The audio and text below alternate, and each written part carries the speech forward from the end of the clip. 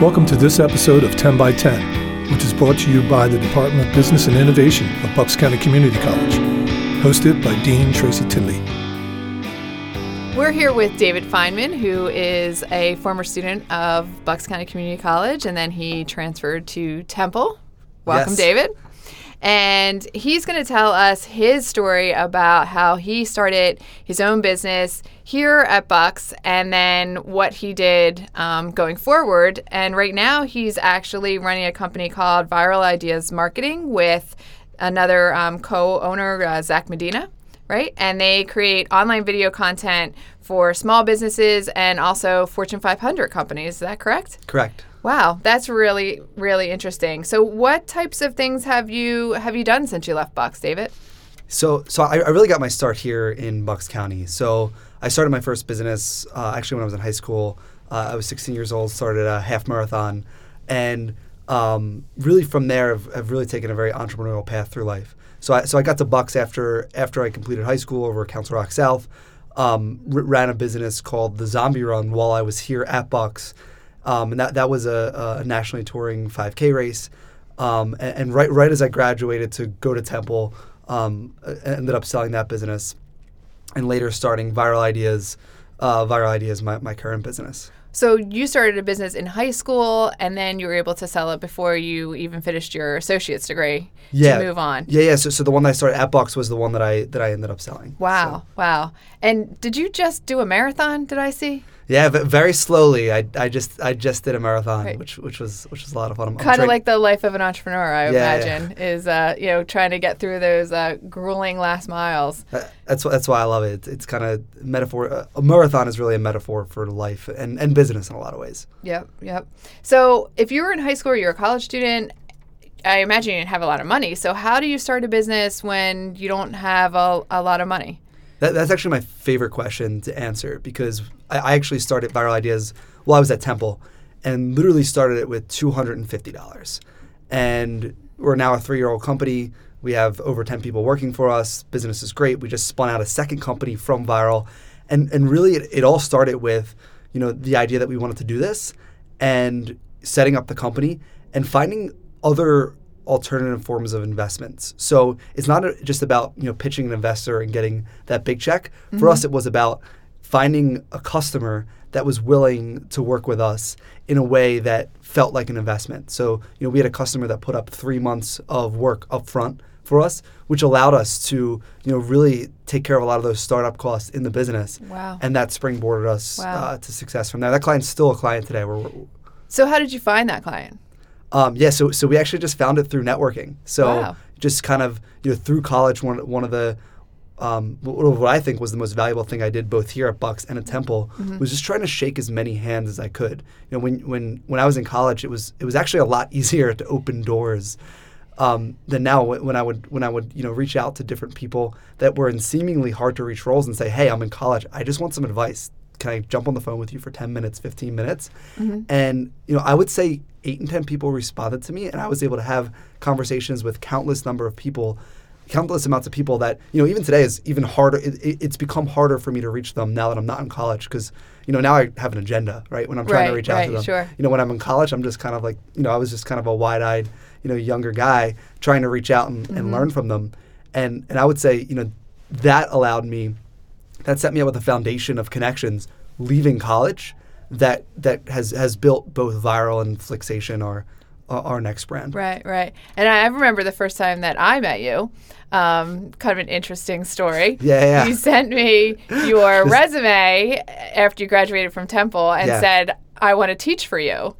And I thought, who is this and what makes him think that he can teach for me?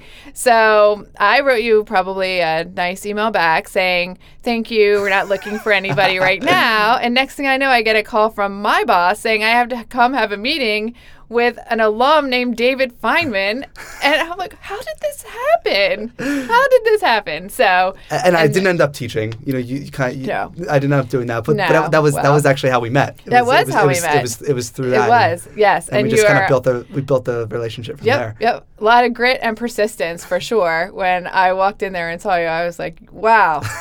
this, I don't know what I'm going to do with this person, but it seems like, there's a reason that we're meeting. So, but it was, and again, I think that's one of the things that has made you really successful is that sometimes you just don't take no for an answer. Yeah, and you do it in the most respectful way possible. Like, if you have good intentions with what you're doing and with the way things are happening, whenever I walk in the door, I always think, is this going to benefit the person that I'm sitting across the table with? Mm-hmm. And if the answer is no, then that's my own personal no. But if the answer is yes, then I continue to pursue what I'm doing. Right. And so you started a business and you had no business experience and you had no money. Yes. Right. Correct. Okay. So that seems like it's a really encouraging story for people that you can do it. But how do you really get started if you don't have any experience? That's a good question. I'll give a 2-part answer. The first is find yourself some experience. It sounds like an obvious answer, but when I started my first company, I knew nothing. Like, and I'll wholeheartedly admit it. Even the second one, the Zombie Run, like, still knew nothing.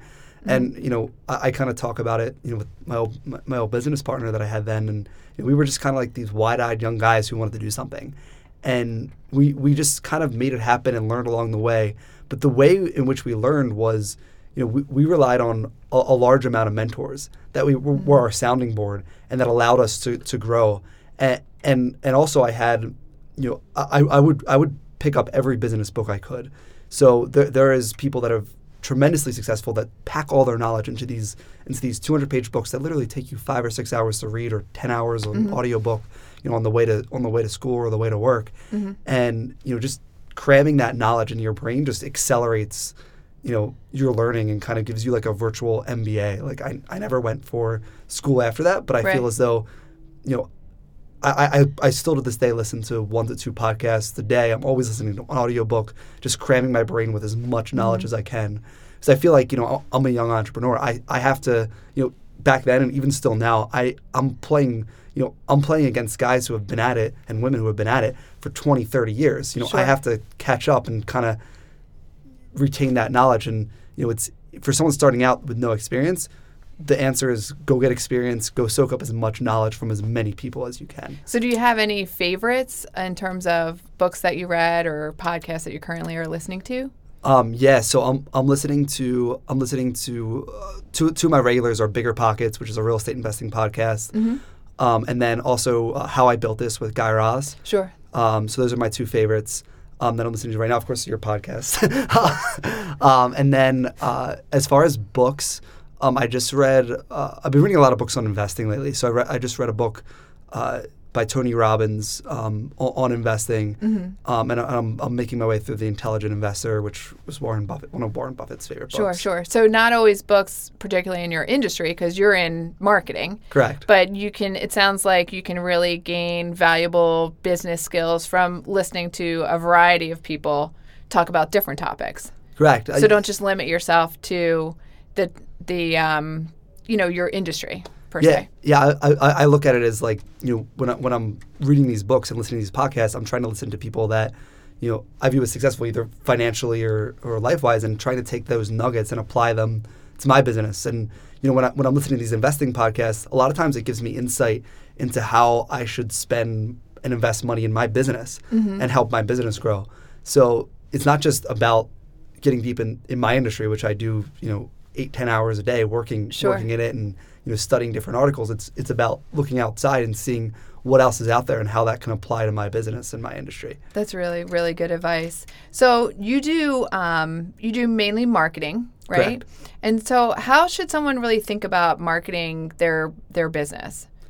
Yes. So you want to think when we first started, if you're just starting out, because I know a lot of the people listening to this might be just starting a business or thinking about starting a business. Mm-hmm. You want to come into any business, in my opinion, with an idea of where you're going to find your customers or an existing customer base.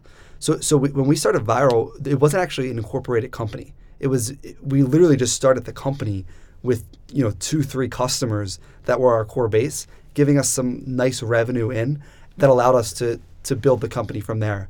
I think too often when people start out, they kind of build the thing without the customer in mind. Right. You know, my approach always, you know, when thinking about marketing is think about the customer and let that be your first layer.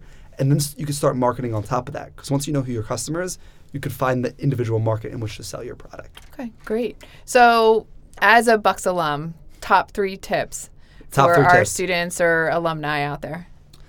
Take advantage of the fact that you're here in Bucks County and that there's amazing businesses and there's amazing, you know, things within the Bucks ecosystem that you could take advantage of. You know, professors that have connections. There's amazing alumni network. So take advantage of the fact that you're here and you're living it, and really kind of go deep with that.